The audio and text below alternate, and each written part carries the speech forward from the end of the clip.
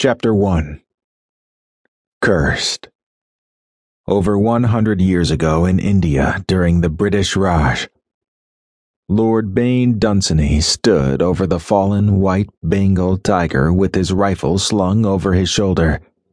The tiger had collapsed on its side by the watering hole. Its startling blue eyes were closed forever. Bain sank down onto his haunches beside the beast. He laid his rifle on the damp ground and placed a hand on the beast's side. The fur was so soft. He gripped and released it several times, relishing the feel of it sliding through his fingers. He almost wanted to lean down and rub his cheek against it. "Tarun, it's done," Bain called over his shoulder to his servant. The man had remained where they had taken cover until Bain confirmed the kill. "Not as much sport as I'd hoped, but the beast is magnificent all the same. I will have it turned into a rug and put it in a place of honor. Not even Father can claim it isn't a worthy trophy." When Tarun did not answer him, Bain turned around, frowning. His frown turned to shock. His servant was surrounded by other Indians. "Who are you people? Release my servant immediately."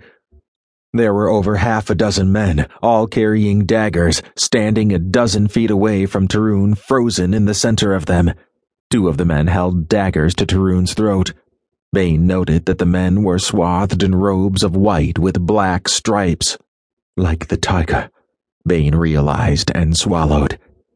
He had a feeling he knew who these people were and why they were here. "These are Jalal's people. I've killed their sacred tiger, and they want revenge." Jalal had also been his servant. The man had warned him not to hunt this particular tiger, claiming the beast housed the spirit of all tigers. Bain had scoffed at his words. He had tried to send the man back to his estate, but Jalal had disappeared into the steamy jungle without a trace. To run back to his people and tell them what I intended to do, though I do not see him here. Hiding out of sight, perhaps, the coward. This story about tiger spirits was ridiculous. It was just some scheme to get money out of hunters. He likely needed to have paid these villagers in advance to hunt on their land. Bain's jaw clenched. Now he would have to somehow appease these people without Tarun or himself being harmed. Bain met Tarun's eyes and tried to calm him with a look. Tarun swallowed nervously. His nostrils flared like that of a horse that wanted to bolt, but his servant held himself very still.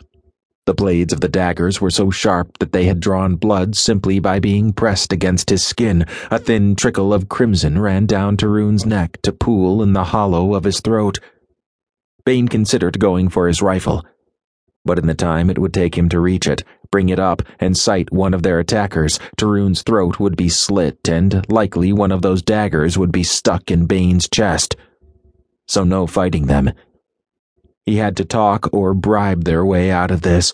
Again, he cursed his luck. "I am the son of Lord Richard Dunsany. My name is Bain. Tarun is my man. You would be wise to release both of us now, and this will be forgotten," Bain intoned. He wondered if they even knew English, yet he had no choice but to speak it. He did not know the language of these local tribes. They were so small, so isolated, that it had never mattered enough before to learn. Until now. At that moment, a wizened old woman emerged from the jungle. She too was swathed in the white and black striped material, but her forearms were bare. They were as thin and brown as old sticks. It seemed to him that a strong wind could snap her in two. Her face was impossibly wizened.